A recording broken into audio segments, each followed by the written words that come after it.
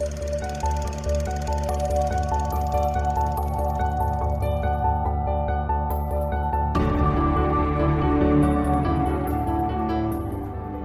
I'm Sophie. Hi, I'm Paul. And we are SP Film Viewers.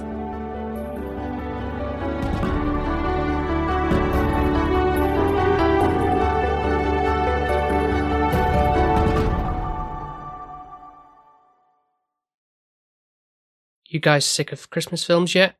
Or are you thirsty for more? We're thirsty for more, Paul. We've not even started. I know. It's there to think of a quote to start the... Don't get me started. Well, this is a pretty good episode I think we've got lined up because we're not covering not one, but two films that hopefully a lot of people already, are festive favourites. I don't know where they've been all their lives. Or particularly the first one, more specifically, which is Home Alone, and I was going to be talking about Home Alone 2, Lost in New York. Exactly. Yeah. I would like to preface that you already kind of did an episode on Home Alone 1 with Fiona from Film Floggers a while back. Yeah, I did. So definitely go check that out and see if I say the same things or contradict myself in this one. I highly doubt I will, because to be fair, I love Home Alone, so watching 1 and 2 is no different for me. I know you have preferences, and We'll get into, yeah. Yeah, so it'll be interesting, especially as well. I think mine and Fiona's will have been a bit more vibey of how brilliant it is.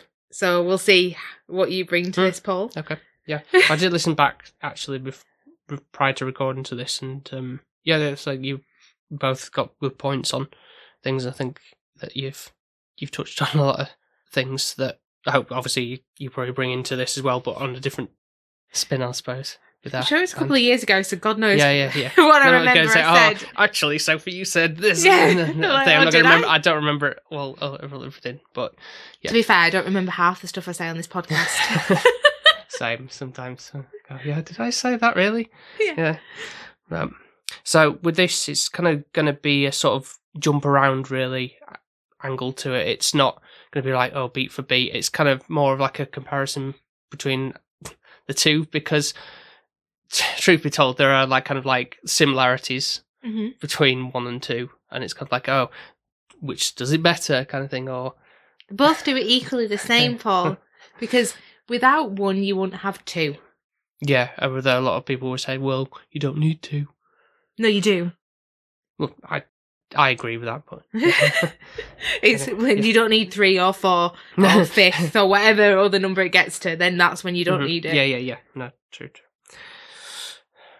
So where do you want to start with?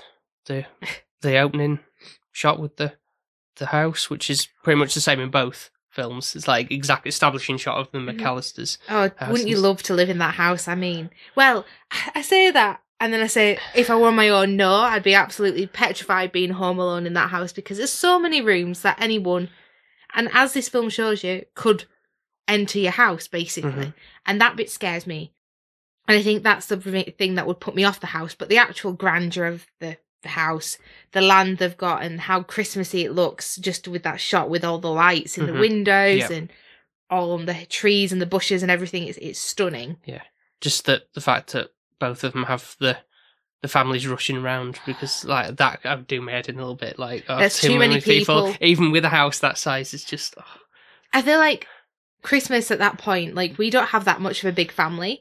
And still, I get to a point where I'm like, my social battery's drained. I'm done. Yeah. And the fact that I would be Kevin, I'd be getting really pissy with people. Like, I just want a cheese pizza. Like, that's not a lot to ask for. Like, everyone else has ordered their pizza. I put my order in. Why is everyone stuffing my pizza? I'd be the same. I'd be getting sent up to the attic for being a little madam for not having my cheese pizza. I get his gripe. Like, there's too many of you. And why is it always them having to host it? Because they've got such a big house, probably. Yeah, exactly. But at the same time, you've got the uncle who's Uncle Frank, yeah.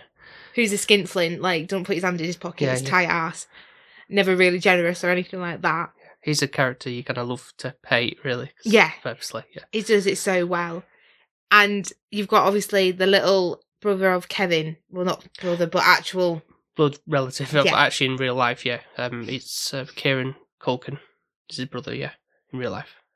And he plays Fuller in this. And he always pees the bed and drinks too much soda and everything.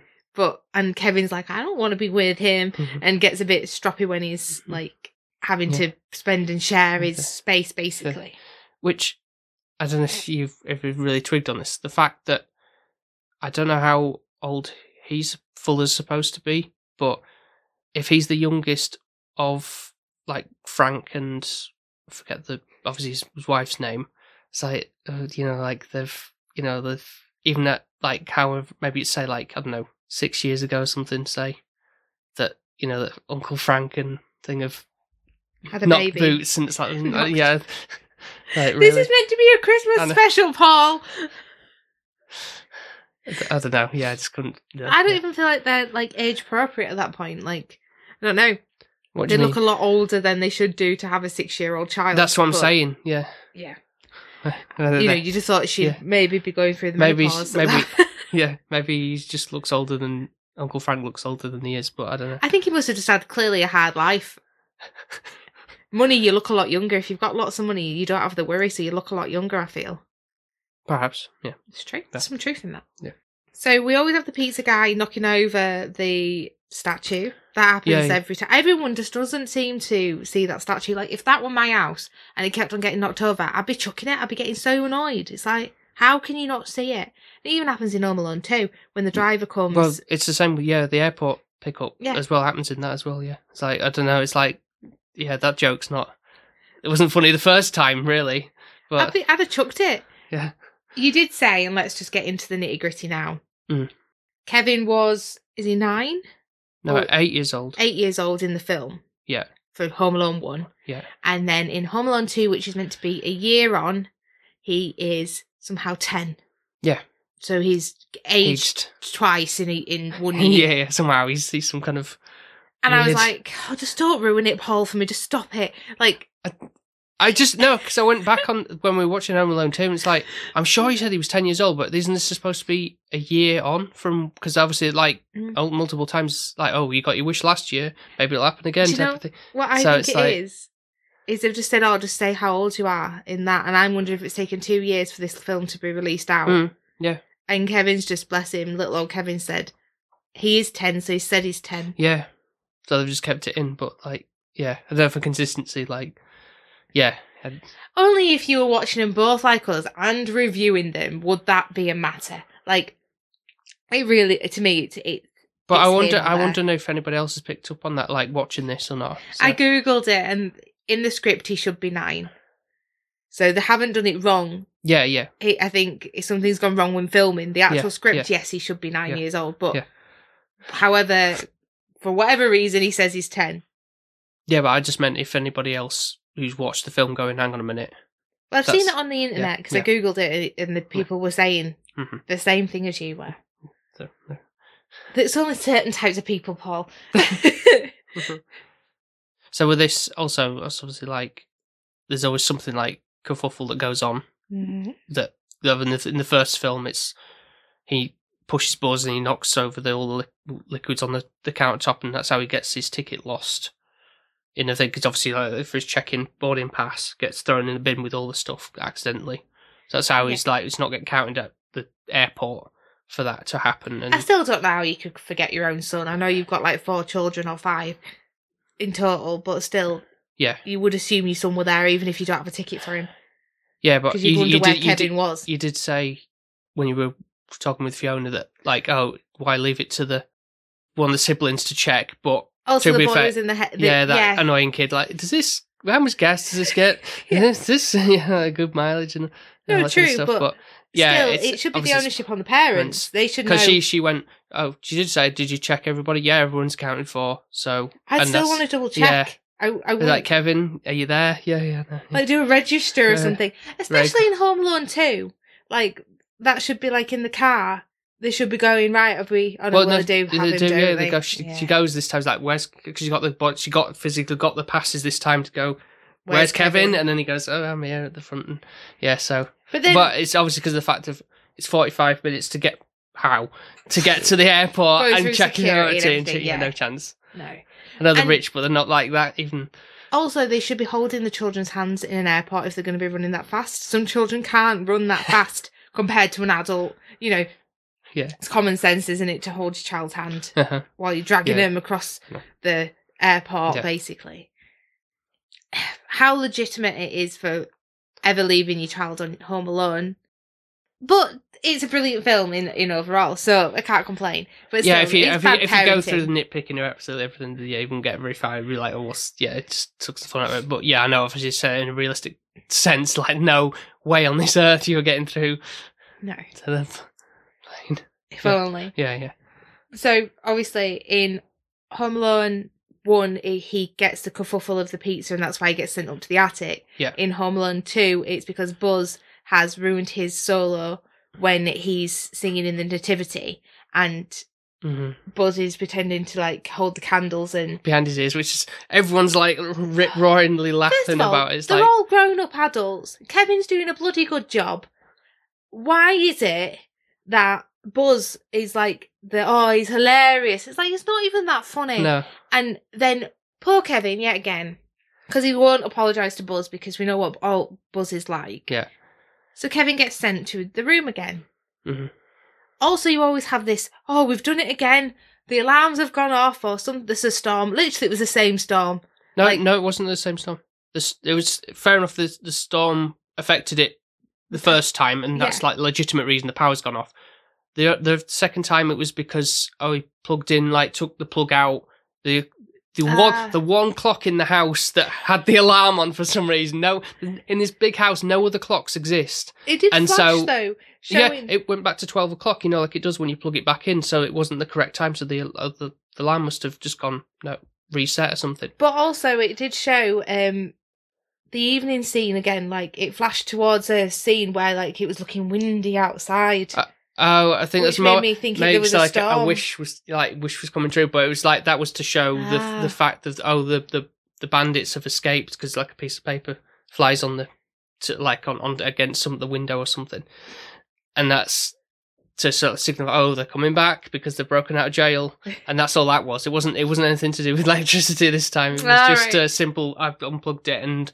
But anyone else could have put an alarm on. Exactly. There's like, what no about other clocks. The uncle, you know. Because he says that, you guys are so terrible at this, kind of like giving a wake-up call. It's like, come on. But to be fair, I'd be absolutely frantic in both occasions trying to get there. It'd be awful. It'd be my worst nightmare. But you know what I'm like? I'm very organised. I like to know. I'd be setting off an hour beforehand. This would never occur. Yeah. Well, unless there was a power cut. But then nowadays you've got your phone, so if it's fully charged, you don't have this issue, do you? Exactly. Yeah, very rarely people have plug-in clocks anymore, so yeah. No, that's true. Yeah. So we get to a point of where in Home Alone 1, Kevin is now realising, I've made my family disappear. Yeah. And he's embracing that and loving life. And I think everyone, for quite a bit of time, enjoys being on their own home alone. It's quite nice. You can do whatever you want, whenever you want. You can watch whatever you want. You can eat whatever you want. You can play as loud music and nobody's going to complain. Like he says, Uncle Frank, I'm watching like the movies I should be watching. Yeah, and eating junk. Bad stuff, yeah. And he's fully embracing that. In number 2, you don't get that until a little bit later because, like, he gets on the plane going, that grey coat or the brown coat, camel coat is my dad. No way would that fly now. It'd be like, well, we need to check and actually you speak to your dad. He didn't go like, hey, Dad, or anything, and he didn't turn around. It's just like, there he is, and fine, get on and sit down, and he ends up in New York, basically. Mm-hmm. So, obviously, number 1, it's a little bit easy because you're in your home comforts, you know where you live, whereas number 2, it's a bit more daunting, you're in a completely different city you've never been to before without your family.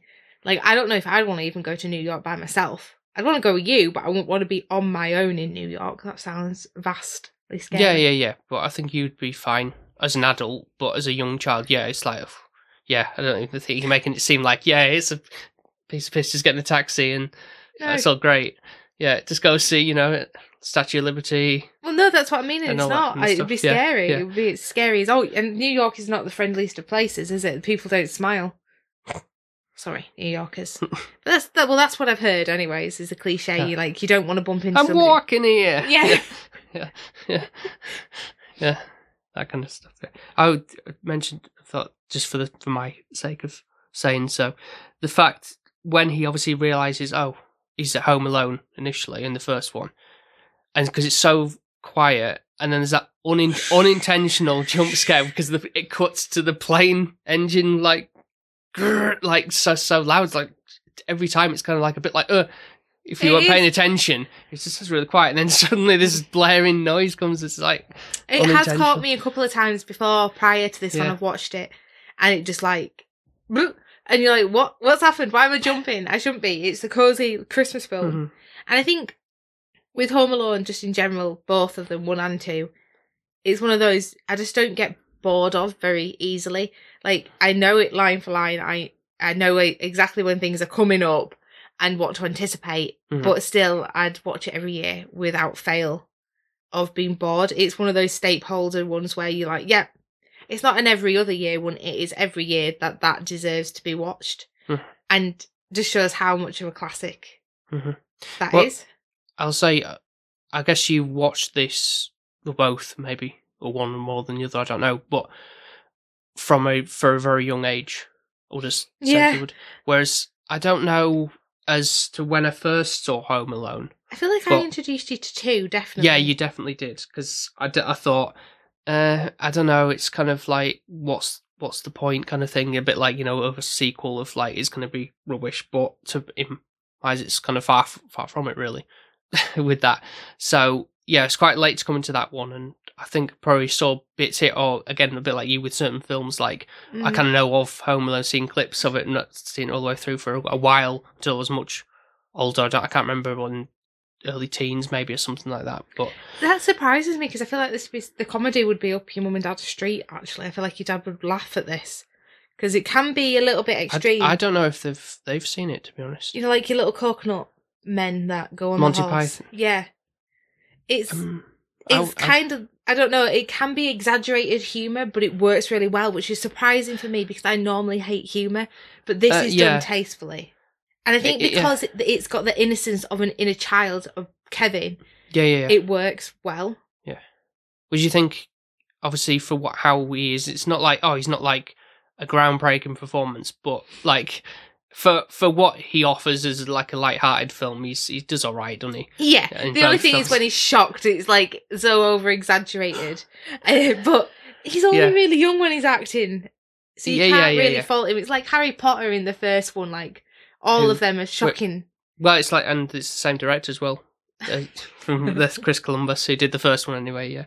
And you've got the little babies of Harry Potter people. Yeah, and I know, they're not going to be fully acting, pros at that age. Yeah. It's just not going to happen. So, obviously, in Home Alone number 1, sees that he's basically, I put down that he watches The Grinch, that he finds Buzz's girlfriend and he goes, woof, and that always makes me laugh. Yeah. And then obviously the Keep the Change, You Filthy Animal, which is when he's watching... Yeah, I looked that up, and it's not actual film. It's a movie within a movie, basically. So it's made for this film specifically, but it also was reused in Detective Pikachu, weirdly. Mm-hmm. It is. I think they missed a trick there, though, when they did it in that Detective Pikachu, where they should have said, instead of snakes, it should be Ekans, but... I like that. Yeah. But anyway, that's by the by. And you should have written it. Yeah, it's interesting that they used a film that doesn't exist in that. Maybe it's just like a fair property to use rather than something that was for that other sort of a detective noir type of thing, pretty too expensive. So, but honestly, I actually love it if these films were actually like existed in reality. Yeah, I know what you mean, because in number 2 we've got the scene that he uses with the "I love you," and it's the same guy saying, I'll give you the count of 1, 2, 3 to get your yellow ugly butt out of here. Yeah. And it's just kind of showing how Kevin as a character is growing and developing, I guess, throughout 1 and 2 a little bit. The way that he uses the films, but also his savviness and creativeness in number 2, I feel like levels up because he has to. He's not got his comforts and everything around him. He has to be more inventive with how he... And I would say that works a lot stronger in that sense on that factor of number 2, to utilise that a bit. Whereas don't get me wrong, in number one it works, but in both anyway, it's like how on earth you would be able to play, rewind, and stop it at the certain points to get the dialogue correct, because with a VHS tape it's very noisy to rewind and play and do like, oh no, it's the wrong part. I feel like that would be, if you were doing that, you'd be effing and jeffing him in the middle and it wouldn't work for you. Yeah. Because you were like getting really annoyed because you'd gone too far. Yeah. Right, that line doesn't make sense. No, wait. But overall, I think, if they were real films, I'd watch them because I really like LA Noire kind of...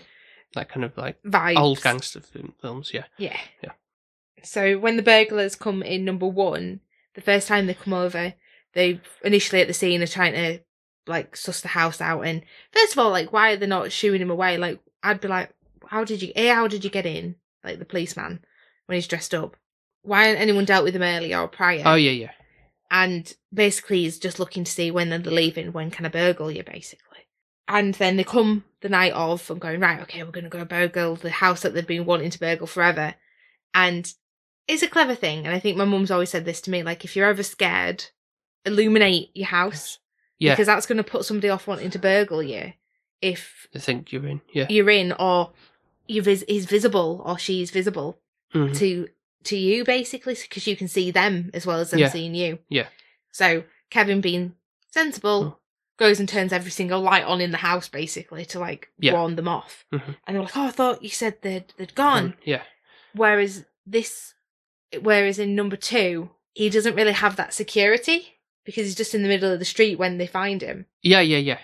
He does. And I do love that scene, though, of self-awareness of being in public. Like, if a child screams, the adults are going to look exactly. in the wrong. It works a lot better in that sense when he's doing that, the kind of like scream of terror.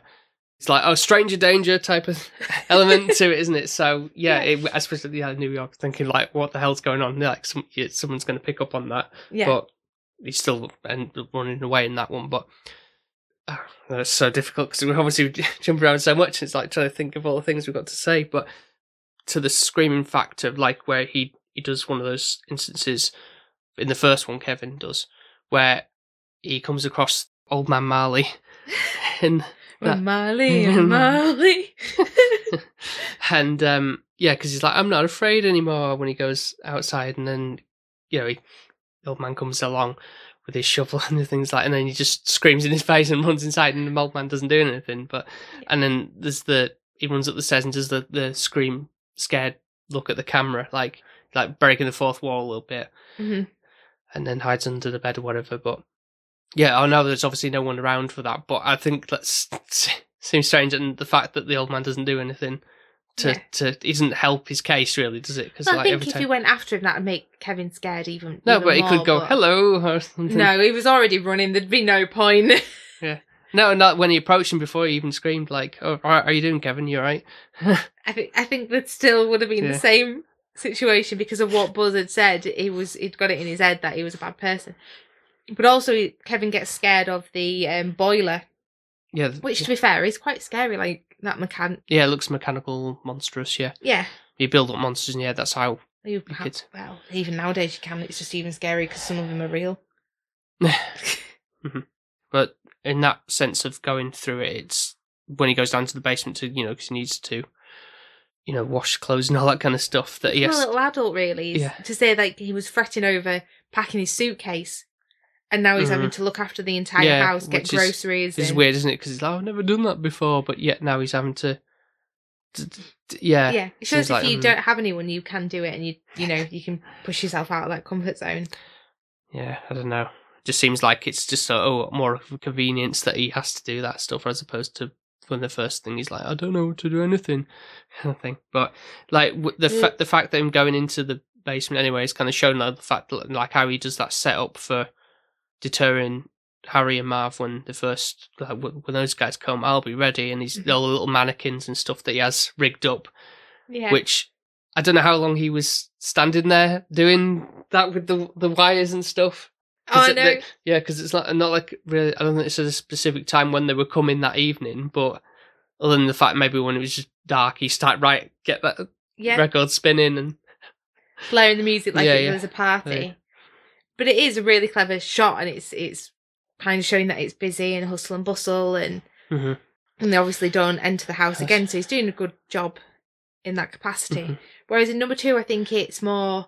That's a bit more unrealistic, because when he goes to the hotel and he's gonna clobbered by the housekeeping from Tim Curry, who's, you know, obviously sneaking in because he's like, he doesn't trust the kid and everything. And Kevin manages to blow up that inflatable clown thing, so he put in the You shower. can tell it's inflatable as well when you look at I it. know, it's like really just... And the nose as well. I know.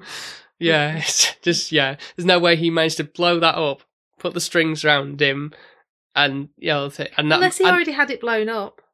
Yeah, but why, though, would he have it? Why not? You're a child. You don't... Mm. There's no questions when you're a child. Yeah. So, unless it was just the off chance that someone was going to knock on the... Maybe he had that thought No.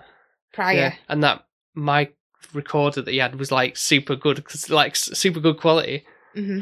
And it was like, exactly where he'd recorded it. Like, he hadn't recorded anything else, which he had because he'd done previously the telephone call, trying to get the actual the booking for the hotel, and everything. So it's like, I don't know how much space was on that tape to do all that, but yeah, it's just amazing. Isn't it? Like, it's not like from your phone you've got loads of recordings and there you can just do that stuff. But yeah, I think as well, obviously with Marv and Harry, they do tell the whole street basically when they're going to come back to the house, like, we're going to come back at 9:00 and I've been scammed by a kindergarten. Then that's when Kevin's like, he really does actually kind of appreciate the fact that his family's gone missing and he wants his mum and family back. So I wrote down, which I feel like Fiona would be quite proud of me, because I feel like I brought more to this than I did hers, bless her, because it's just watching it over and over and over again. But so when Kevin comes up with a plan, like a master plan, they've got 2 different names of it. So it's got Battle Plan for saving the house for number 1. And then it gets quite creative with number 2, which is Operation Ho Ho Ho. So like his little paper posters that he writes out are more creative. But we've also forgot, when we spoke about the old man, you need to then go to number 2 to say that the old man's representation in that is the bird lady. I don't know her name. No, I don't. I can't remember if she really says it, or I feel like she doesn't, because she is homeless. And with her character, anyway, it's kind of more justified why she doesn't like necessarily speak to Kevin when she approaches him or sees him or anything. She facts in and says like, oh, she doesn't really spoken to anyone in like a couple of years, basically. So that works better in that situation in 2, whereas in 1 with the old man, it's like, he's his neighbour. Why has he never ever spoken to him? I guess because he's quite young, and what Buzz has said has built monsters up in the head. And depending on if he's been with children or not, it's like if his mum's just walking out with him, the mum might say hello and Kevin's not really involved in that. But I think you've got the 2 kind of sub stories within the films. So obviously the old man, he's on his own. He's not seeing his like extended family, so his son doesn't want to talk to him anymore. They had a fight, and that's the reason why he's and then come across the way he's like lonely and and he can only see his granddaughter on certain days when his son's not around.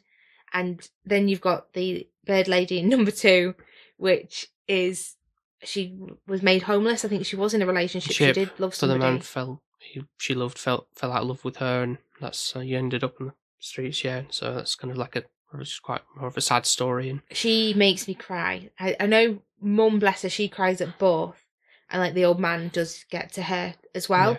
But I think number 2, definitely, with it being Christmas time, homeless in New York, it just feels a little bit more like this. It hits hard, but for me, not it's like I haven't got a heart or anything, but I don't really find myself like whelming up at either of them. But I can definitely see more merit in showcasing how sweet the ending is for the bird lady. Her story arc really with everything.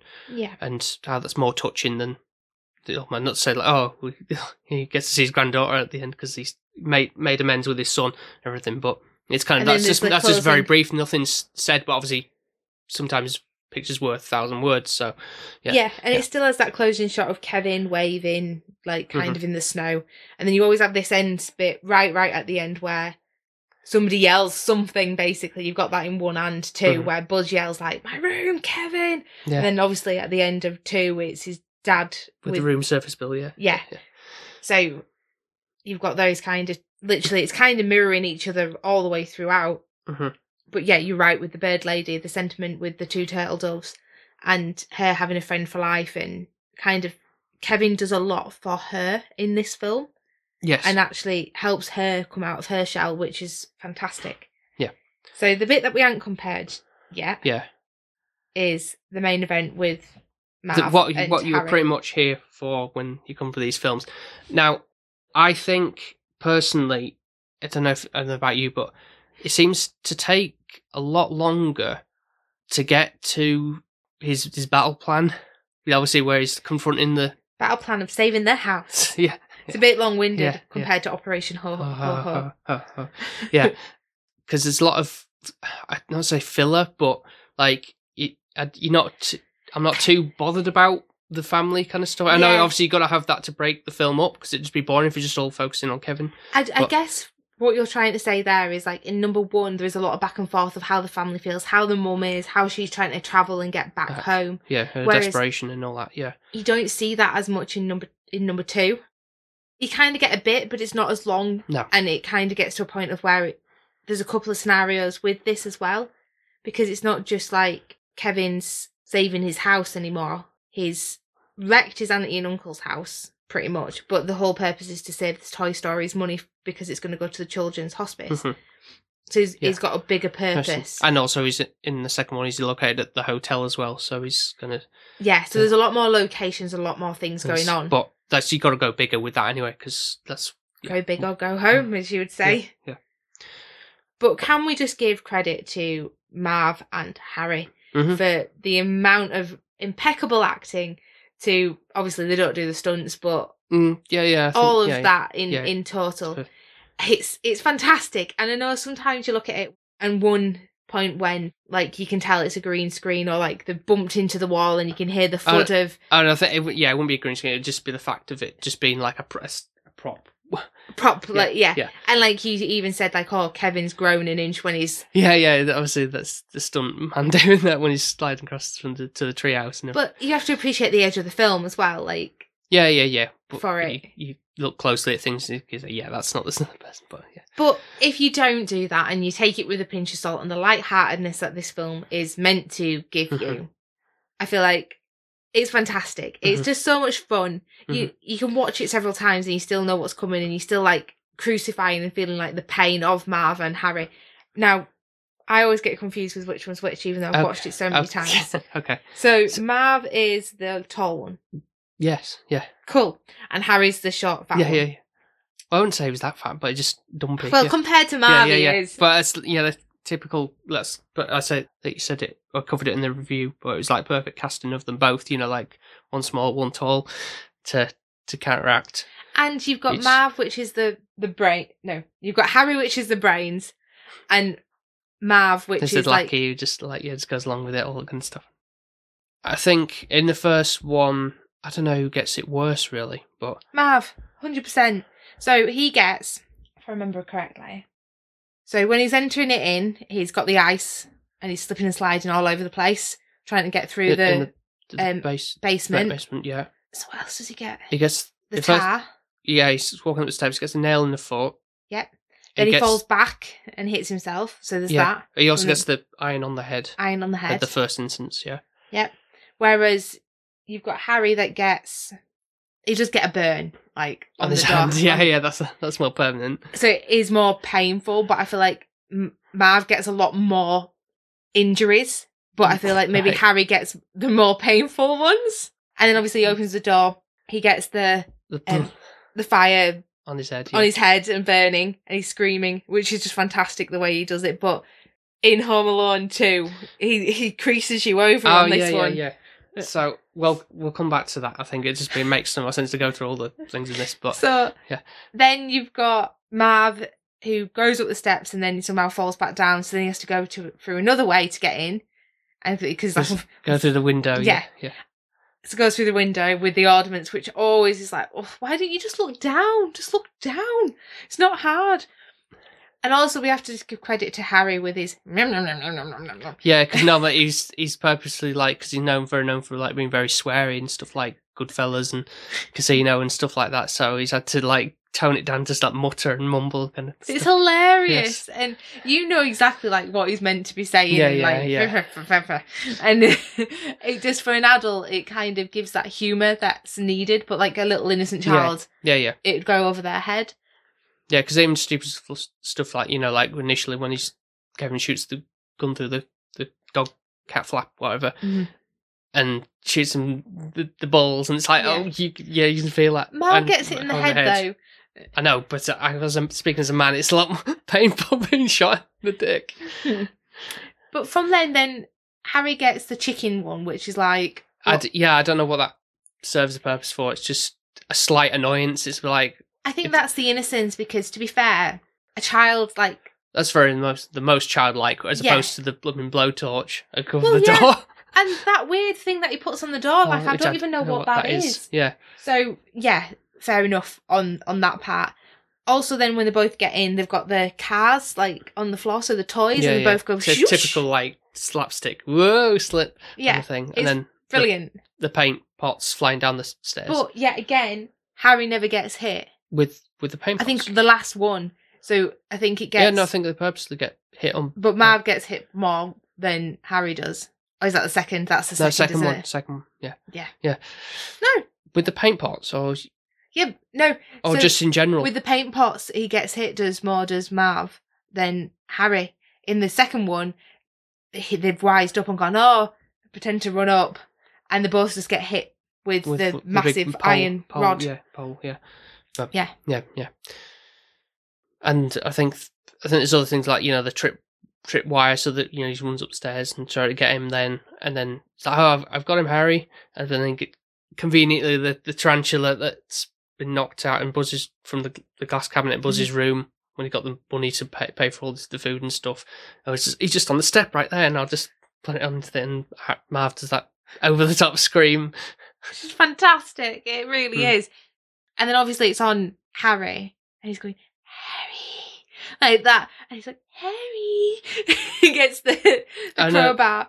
I think that's in the second one. Is that in the second one? Yeah. He does that voice, and it makes more sense. But he hits him with the crowbar on the chest, on the fake plastic spider. Yeah, you can totally tell it's a fake plastic spider. But then, which I don't really know why, because you don't want to hit it and hurt it. Yeah, no, but he does hit it, and then the spider jumps off, because like if it would make more sense if it was just to make it look like it was a plastic one jumping off, as opposed to for that shot. Because the spider jumping off does look like it hobbles. Like I don't know if I feel think like so. It looks like it's hobbling. So I'm wondering if they I'm tried to surprised hit that it. you're being concerned for a big hairy spider, but there we are. It's got a full body and a skeleton, probably, hasn't it? I assume. Then from that, then they get to the tree house. Yeah. And the wire thing, and Kevin cuts the rope and goes into the building, and then he runs over to another house and that's when they're like trying to like, oh, come chase me, and they're like, Harry's like, no, this is what the kids wanted the entire time. Yeah. We're not going to chase them. We're going to go a different way and catch him off guard, which they do.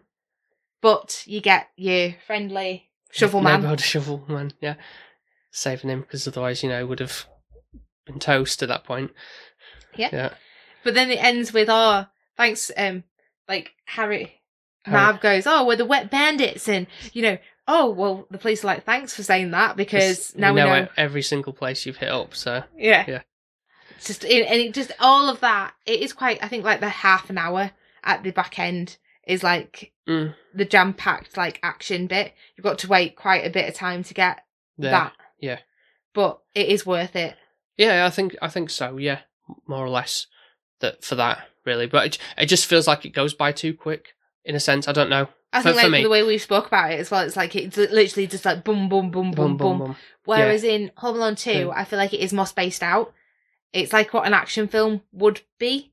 Yeah, no, it just definitely goes on for longer, which I do appreciate, because like obviously you have bits beforehand, obviously, because like running away from them in the city initially when they first meet him and all that kind of stuff. But we'll just focus now more on the back end when. Yeah. He catches them at the Duncan's toy chest and knocks on the like, oh, and there's nobody around, and knock, knock, knock, and it's like, hello. Yeah. Throws a brick, runs off, and just that first unrealistic fact of like, oh, put that seesaw thing. Yeah. Harry goes flying and he smashes that car that's like, you must weigh as much as an elephant or something, because there's no way. Even the sound effect is amazing as well, to be fair. That car smashed like to that extent, but I don't know what the car was made of, but yeah. Anyway. Oh, how heavy he is.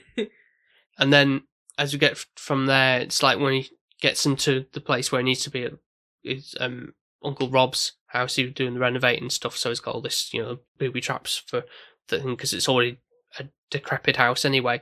So he encounters them, it's like, oh, throws the camera down that he's taking a picture of, and it's like, oh, here you go, and it's like throwing the bricks down, and that's where and every time poor Marv gets the brick. Yeah, and it's like from that height as well. Yeah, like you definitely have got brain damage from the get-go, but then there's an onslaught of all the other stuff that happens. And I've also forgotten number one. Don't Marv get like electrocuted at one point? No, that's 2. Is that 2? That's 2.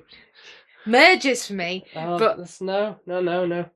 This is why I like 2 better, because there's a lot more humorous. Marv should be dead. Yeah, he should. He was well and truly dead, because, like, say, part of that, he gets electrocuted, and you can just see, like, almost like his eyes almost like going bloodshot for the fact of that. I know, obviously, in an unrealistic sense, you see like a skeleton version of him, but it's like, I take that as it is. But like, again, like almost like a Looney Tunes cartoon element to it. But so basically, after Marv gets several bricks in the head, and I think Harry goes around the back, which I don't know how. Obviously, I'm not like. How would you know with those kind of like New York burglars? Like, oh, that's number 16 or whatever. Like, oh, right, go round. What I love is like, if anyone tried us, we've only got one entrance, so like, we won't be able to do much of a Home Alone stunt at our house, would we? No. Sadly not. No. So which way does he goes to Marv goes to the front. He just pulls the door, and that's where he gets the staple gun through his like nuts and his bum and all that kind of stuff. It's all painful. And Harry gets the slime gunk on the ladder. Yep. And somehow gets back up and gets in. He ends up going through the door with moves the rubbish out of the way to get up the steps and everything. Yeah. And so he's then also like cautious about like turning the lights on and thinking like with all that, and also doing the tapping the thing, which and stuff is like I do like with the kettle. Sometimes see how hot it is if it's boiled, and I always think of Harry doing that. like it's okay. But my favourite part, which on contrast to the first film with the fire element, it always every single time creases you, and it probably gets me then, because I'm like looking at you like because near enough tears in your eyes. Because the first film, it was like an immediate reaction to the fire, like setting fire to his head, whereas this one, he's just like like looking on like, what's that burning? Or what's that burning sensation I can feel? And then he kind of like turns around, look in the mirror. It's like, oh, my head's on fire. It's like, how do you not know? That's the maybe it's numb from previously, like so you don't feel it. So some of the nerves have died off. But it's just so funny, just like this way, like. But then the toilet. It's the way that he gets rid of it, because it's like obviously it's an old decrepit house, so it's not like there's any water or anything to extinguish him quite quickly. So he sticks in the toilet. But the way he does it, he's like doing a handstand. Acrobatics. And then isn't it some form of alcohol or will be gasoline or something just to blow him up? Yeah, he should be dead. He should be singed. Yeah. But that's like my favourite part of and another funny one with revolving fire is when they're climbing down from the roof and the rope that's soaked in kerosene. It's like, why would anybody soak a rope full of that? And then you just cut together and like lighting a match. Yeah. And I mean, like Merry Christmas, and it's like that's more like sadistic than the first. And a lot of these acts in this are a bit more like maliciously done, psycho killer. Yeah, I think that's probably because of prior how they've treated him. So he's like, he wants to hurt them, and they're saying they want to kill him. Mm-hmm. So it's like, well, I need to protect myself and defend myself. You've also got the up in the attic where they get to that like chest Oh yeah. toolbox coming Come down. down the stairs. Like, I don't know if it's super plausible, but yeah, whatever. Yeah. Yeah, I don't think it. I think it'd get stuck halfway. It wouldn't Yeah, go all the way perfectly down. stand vertical as it goes. So, yeah. And then Whatever. you've got the stacking of the furniture as well in 1 and 2, where they're kind of stacking furniture to get out up the hall, or No, that's just the is it second just one. the second There's one? no stacking of furniture in the first one. I think it's the ladder bit that's making me think of it. Right. So stacking it up, and then obviously the paint comes into it as well beforehand. Yeah, there's more like paint pots and stuff. Just more like a lot of things like falling on Marv or whatever. Those like cement bags and stuff and all that kind of stuff. Just a lot more pain inducing. Really. But to be fair, for Harry, I only think I can remember is the toilet thing for him, like the pain that he gets compared to Marv's character. He seems to get it gets a lot more. Well, yeah. And apart from him, Harry getting the car and crushing the car and being a bit on the Yeah, seahorse. and getting knocked back with the metal pole thing. Yeah. Yeah. And the rope with the gasoline, like you said. So then from there on, obviously, Kevin is Runs trying to Central Park. Yeah. Yeah. And gets the assist from Pigeon Lady. Bird lady. But I guess she was mainly pigeons. But Yeah. he's already got a plan of going into Central Park, ringing the police, and setting fireworks off. However, I think they get there a little bit quicker than he anticipates, so the bird lady needs to chip in because they've got hold of him, got the camera, and they've got the gun at him, but she chucks bird seed all over him. Which she does earlier, so it kind of shows they'll come if, so for that. And then Marv does another scream. It's like almost like a horror scene, like the birds are like eating at him. He looks like he's being pecked. The skin's being pecked off. The film The Birds, yeah. Something like from that, just more. Also, the sticky bandits in this instead of the wet bandits, so they've... Well, it's Marv's silly little thing, with that. And they don't really get away with the money or anything, basically, from the toy store. No. And Kevin's helped the toy man store saying, I'm sorry I broke your window. Yeah. Hopefully you've got insurance. And then is obviously just so they get put in prison again, and they're like, "Oh, we've missed out on Christmas dinner and Christmas presents." Yeah, they sound gutted because they've not actually benefited. Well, it's only Marv with his innocence in all these situations, and Harry's like, Marv. "Shut up, Marv." I feel like Marv's me and you're Harry.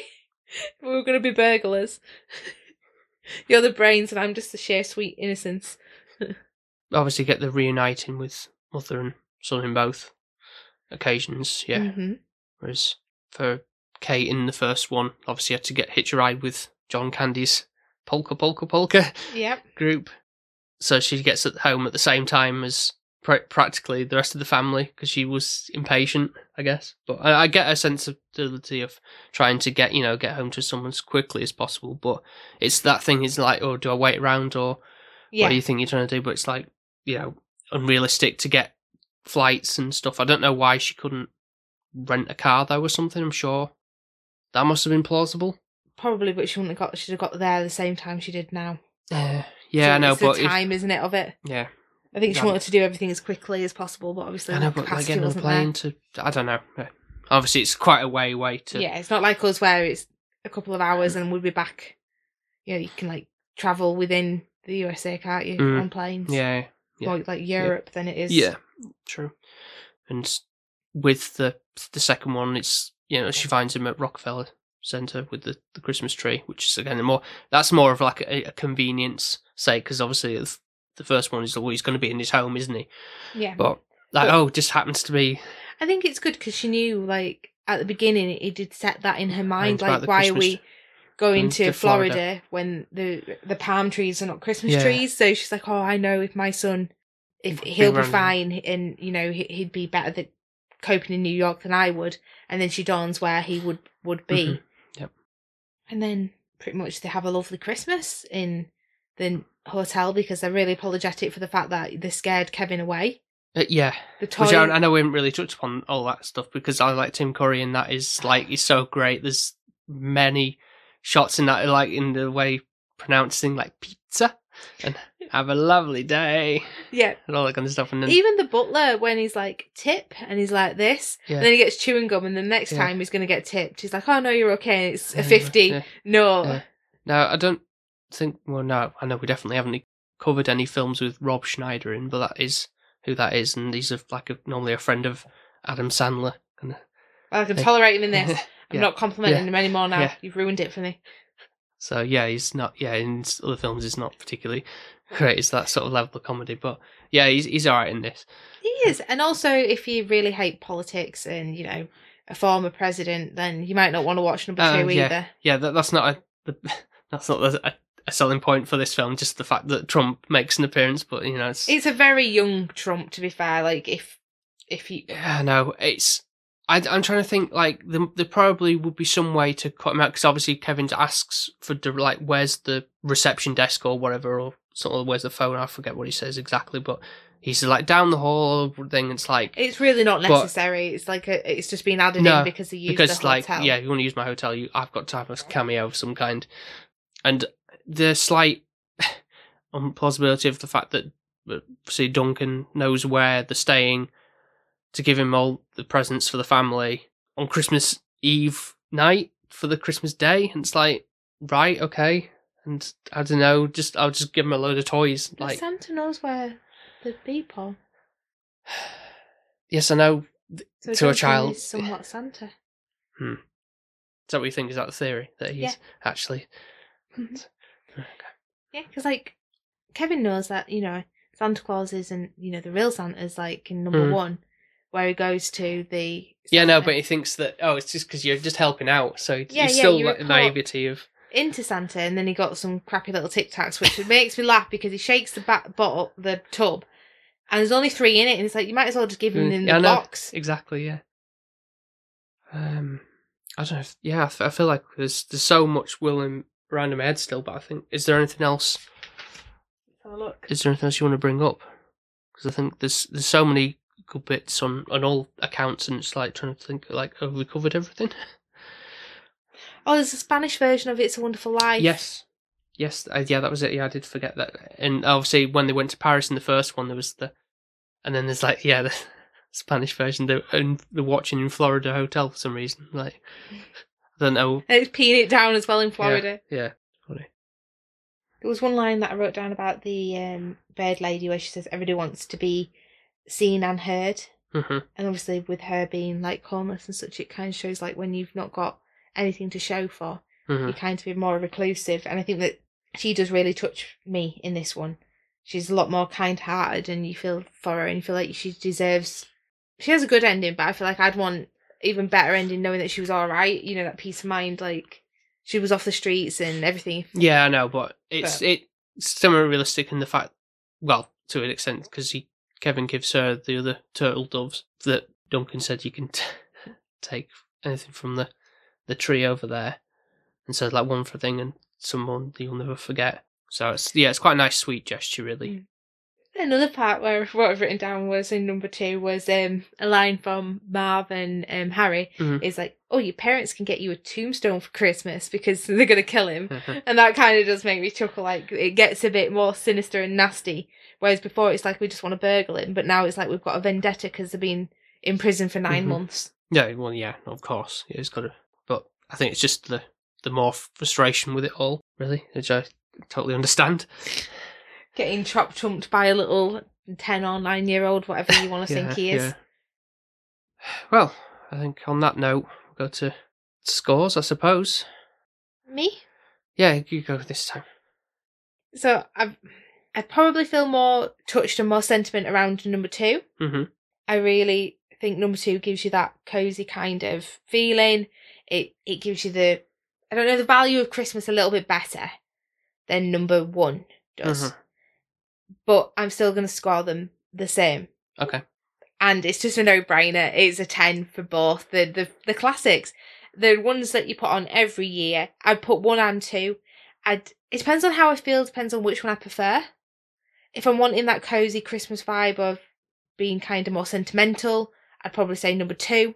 Whereas if I'm wanting just like a cozy Christmas laugh, it'd be more number 1, just because it's more crammed in and more naive. whereas I think number 2 is a little bit more sinister and a bit more edgy in a sense. Mm. But overall, I feel like I love both. I've grown up with both. I feel like if I have a child, I'd let them grow up with this. Mm-hmm.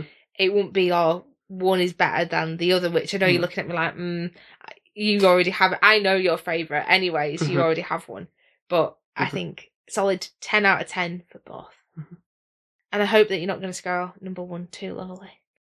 Oh, no, not really. No. I don't think I can give it top marks. Like, as good as they are, don't get me wrong, they're fantastic things, and they generally are things that we watch every. It needs to be a high year. score because normally you score Christmas low. Yeah. No, so we had 6 last week. So no, don't worry. Yeah, so I'm gonna put. I was thinking like, I think they're both the same, but I know you prefer 2. Yeah. So okay, so I'm gonna go 9 for Home Alone 1, and 9.5. Oh, come on! I thought we were going to get a 10 out of you then. Yeah. For Home Alone 2. Okay, fair play. Yeah. Because for holiday films, they are fantastic, and yeah, admittedly, we do watch them every year without. It's like it's been like a thing now. It's like we put one on, and then ultimately we end at some point putting up on 2, even if it's like to do like a double bill type of thing, all that kind of stuff. But I've got to score it a little bit higher for 2 because I know I came late to it, but maybe that's why I kind of like appreciate more the sort of like say darker tone and just the more the comedic effects that it offers, with not just obviously all the pranks and things that they have with the bandits at the end of it, which has a lot more going for it, and it's just feels like a big Looney Tunes cartoon. Also, like what happens at the hotel with Tim Curry's the concierge and all that kind of stuff, and the way he tricks them with the tape and like the "I love you" and all that kind of stuff, and all that kind of humorous stuff. It just so because that offers more of that in that than it does than the first one. I think that's why it's a bit higher. But I don't know what would make it a 10. But I think it's just. I hope you just sort of like happy with the fact that rating it that high, but. Because I haven't grown up with them as such. Really, I think that's probably it. And also, I love number 2 a little bit more just because I remember introducing you to it. Yeah. So number 2 reminds me more of you, I guess. And but you put them fairly on equal plane. Yeah. The only reason why I'd probably score it a little bit higher at number 2 would be for more your value. Yeah, sure. Than actually me watching both and maybe the Bird Lady. But then it depends on what I'm going for. No, I get you. Yeah, absolutely.